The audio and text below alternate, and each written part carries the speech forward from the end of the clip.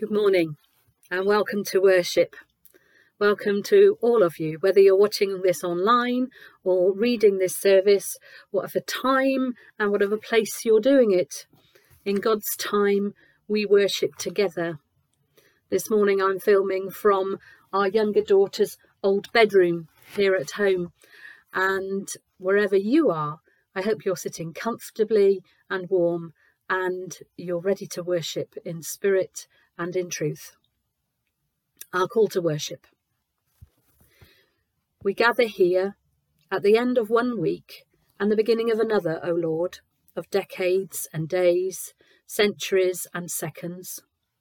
We stop now for this moment and turn together to you, who holds all time in your hand.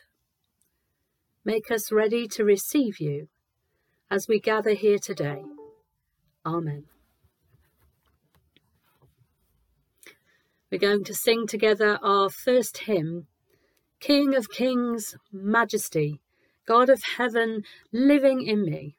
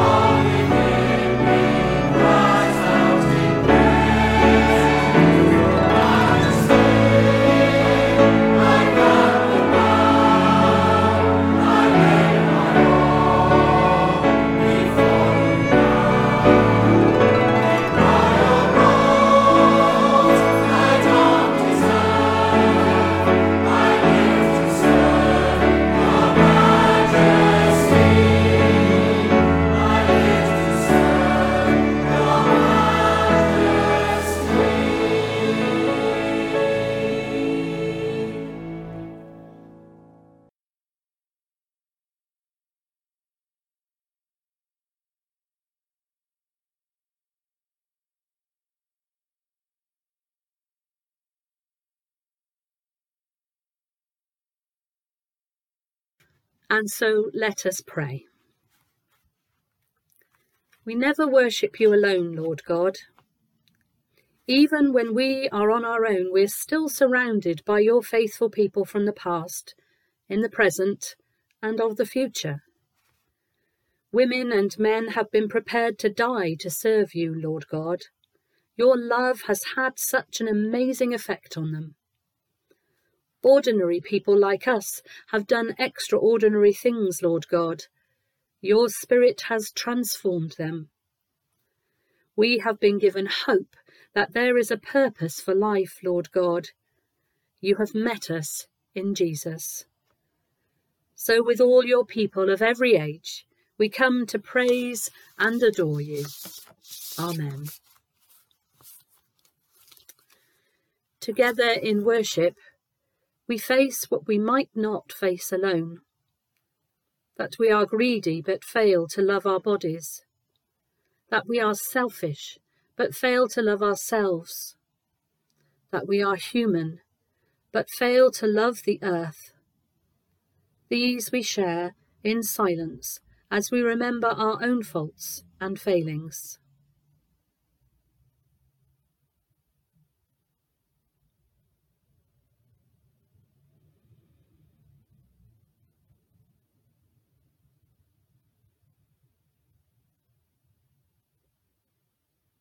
God of the turning tide, change us so that the energy of your forgiveness flows into bold and joyful action, into a humility which is not defeatism, into the strength and confidence to be vulnerable.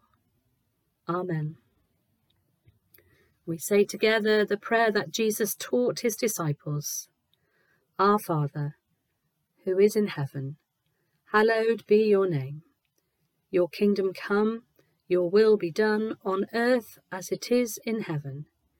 Give us this day our daily bread, and forgive us our sins, as we forgive those who sin against us. And lead us not into temptation, but deliver us from evil. For yours is the kingdom, the power and the glory, for ever and ever. Amen.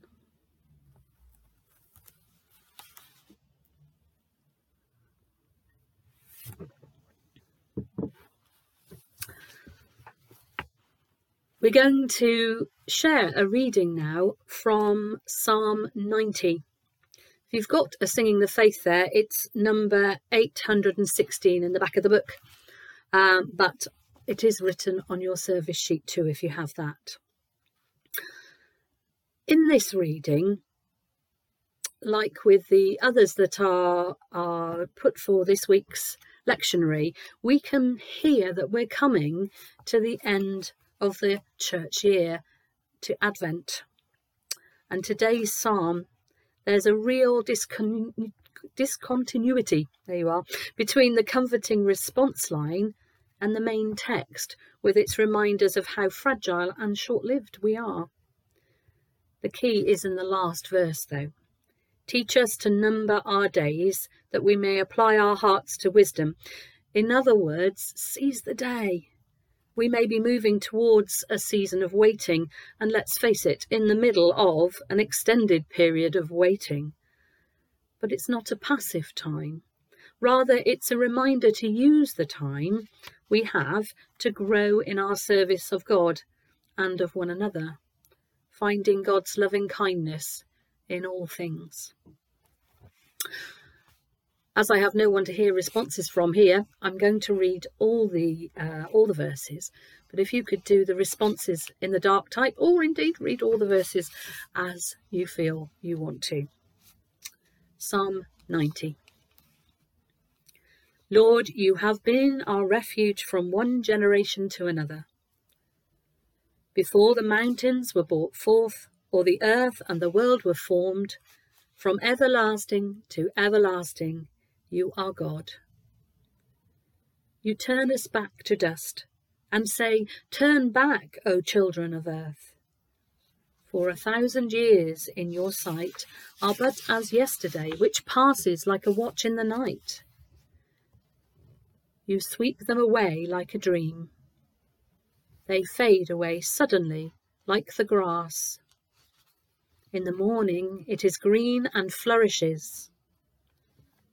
In the evening it is dried up and withered. For we consume away in your displeasure. We are afraid at your wrathful indignation. You have set our misdeeds before you, and our secret sins in the light of your countenance. When you are angry, all our days are gone. Our years come to an end like a sigh. In the days of our life are 80 years and 10, or if our strength endures, even 80. Yet the sum of them is but labour and sorrow, for they soon pass away, and we are gone. Who regards the power of your wrath and your indignation like those who fear you? So teach us to number our days, that we may apply our hearts to wisdom. Turn again, O Lord. How long will you delay? have compassion on your servants. Satisfy us with your loving kindness in the morning, that we may rejoice and be glad all our days. Give us gladness for the days you have afflicted us, and for the years in which we have seen adversity. Show your servants your works, and let your glory be over their children. May the gracious favour of the Lord our God be upon us. Prosper our handiwork, O prosper the work of our hands. Amen.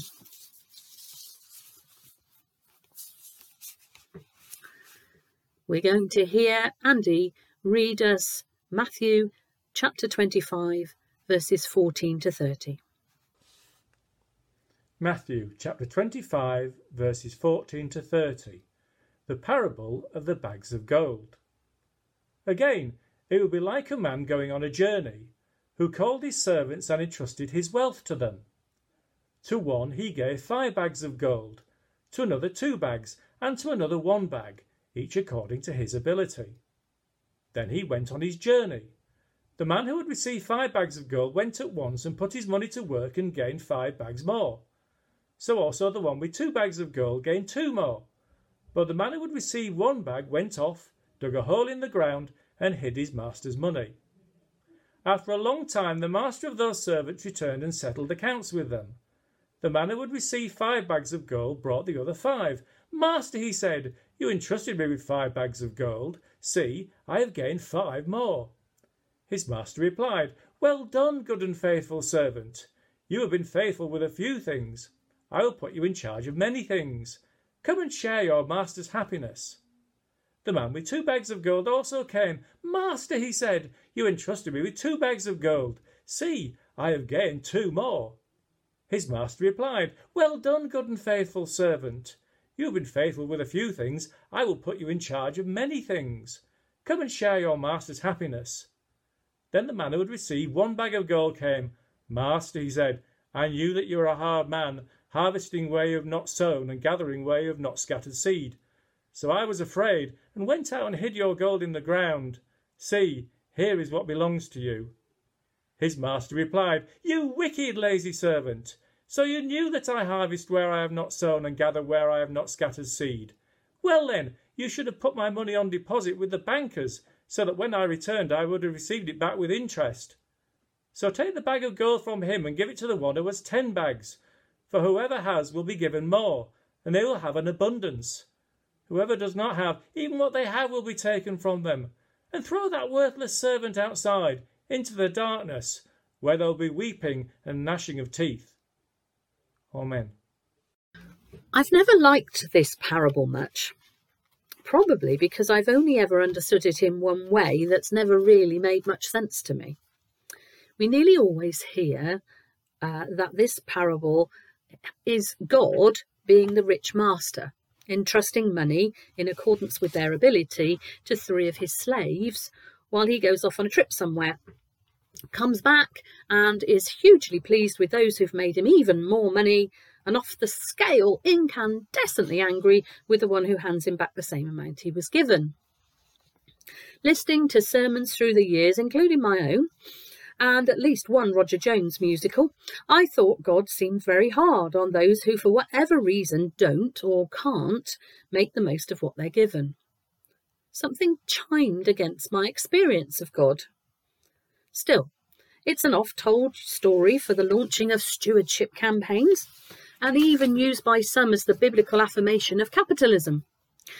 One person I was in conversation with said it was her headmaster's sermon at the first assembly of every year. "Work hard and you will get great rewards," which, as she pointed out, she knew even as a child was not even nearly always true. Well, my reading and discussion with others also preaching on this passage this week has led me to a different reading of this parable, one that's making me think. The thing with parables is that they're not meant to give easy answers, as we often think. Jesus told them to make people think, not to tell them exactly how it is, what to believe, and what will happen, and what they should do. We're supposed to hear them and think how they might fit into the decisions and dilemmas of our own times, as well as the times in which they were written and told. So here is today's reading of this parable for you to chew on and think about. What if the rich master is not God? Let's face it, he doesn't act like God if you think about it. How if you read it like this? An incredibly rich drug dealer went on a journey, and before he went, he summoned 3 of the members of his gang under his control and gave them each some money. 1 5 million, 1 2 million, and 1 £1 million. In the time in which this story was told, the basic way to be rich was by taxing or extorting money from those poorer and less powerful than you. Maybe the listeners to this story understood that the rich master was not a good man, but one who had made much money off the backs of others. Perhaps this still holds true sometimes. And a talent, by the way, was a vast sum of money. The 3 slaves, or gang members, if you know anything about organised crime, you will know there is very little difference once someone is mixed up in it, went away and did various things with the money. They knew their master was a hard, ruthless, avaricious man, and they dared not lose his money. When he returned, 2 of the gang members had increased what they had been entrusted with to £10 and £4 million respectively, making him even more rich and powerful than he was before. But the one who had received £1 million knew that his master was a harsh man, who reaped where he did not sow and gathered where he didn't scatter seed. In other words, made his money out of the hard work and suffering of others. Perhaps, says this reading, he knew this, and he made a decision not to contribute further to this. So he just buried the money and handed it back to his master on his return. The master, rich as he is incandescent. In his world, missing the chance to be another million richer is unforgivable and deserves the deepest of punishments. What if, says this telling of the parable, Jesus is telling a story about himself and his refusal to side with those who exploit the poor to gain earthly riches? What if he is giving his disciples another clue as to what will happen to him for being countercultural and siding with the poor and the dispossessed? What if Jesus is the 3rd slave? What if it is he who will be tried and condemned at the court of those in unjust power, cast out by them, rejected, their protection withdrawn, and open to the worst that the world could do to him outside? So, what if this is a way to read this parable? It's been suggested by Methodist theologian Professor Anthony Reddy and others that it might be. If it is, it picks up on a theme that keeps coming through in my reading and prayer life over the last few years. That what Jesus calls us to, over and over again, is to be counter-cultural. You may have heard me use that phrase before, and you definitely will do again. The Gospels were written in times where their contents, the message of Jesus, the prejudice of God for the poor, the grace of God for all, regardless of social standing, was a dangerously countercultural message in a Roman world where power, class and wealth were all. If you hear this parable as good news this week, what does it mean to your life? For your use of money, investments, what you buy and where you buy it from, what considerations you make before you spend it. Like Jesus, I'm not going to tell you what to think. Pray about it. Think about it.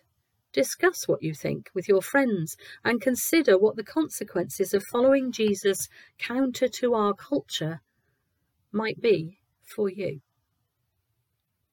Amen.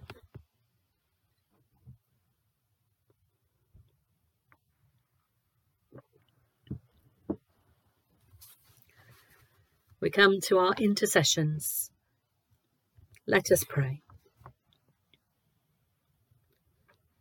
We pray to God, who is always ready, for those overtaken with demands, those leading our nations, those making huge business decisions, those running our healthcare facilities, those working towards a vaccine for COVID-19, those working out the legislation for their own sectors to keep people safe.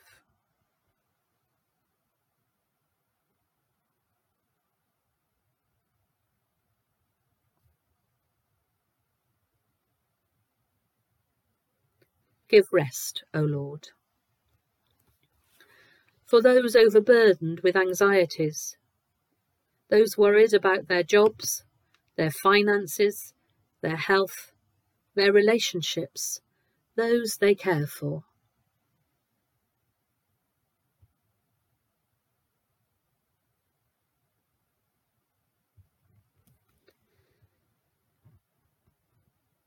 Give rest and relief, O Lord. For those oppressed by powers that despise them, those in slavery, those in insubstantial, poorly paid work, those in parts of our communities that face discrimination, violence, unfair assumptions.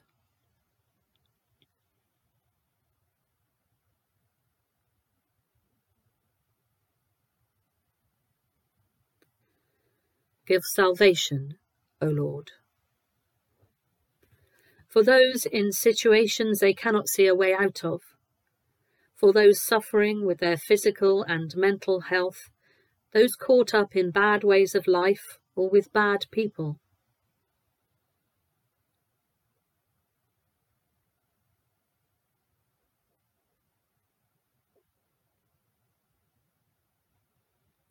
Give freedom, O Lord. For those in need of hope, give hope, O Lord. Amen. And Lord, we bring before you in our prayers all the offerings that we have made to you for the work of your church, whether they be in service or money paid into the bank or sent by cheques. We ask that you will bless the gifts and the givers, and will use it all for the work of your kingdom here on earth. Amen. We sing our last hymn this morning. It's good to be able to sing out in our own houses, even though we can't do that if we were together in church. It's a song written by John Bell and the late Graham Moore from the Iona community. Heaven shall not wait for the poor to lose their patience, the scorned to smile, the despised to find a friend. Jesus is Lord. He has championed the unwanted. In him injustice confronts its timely end.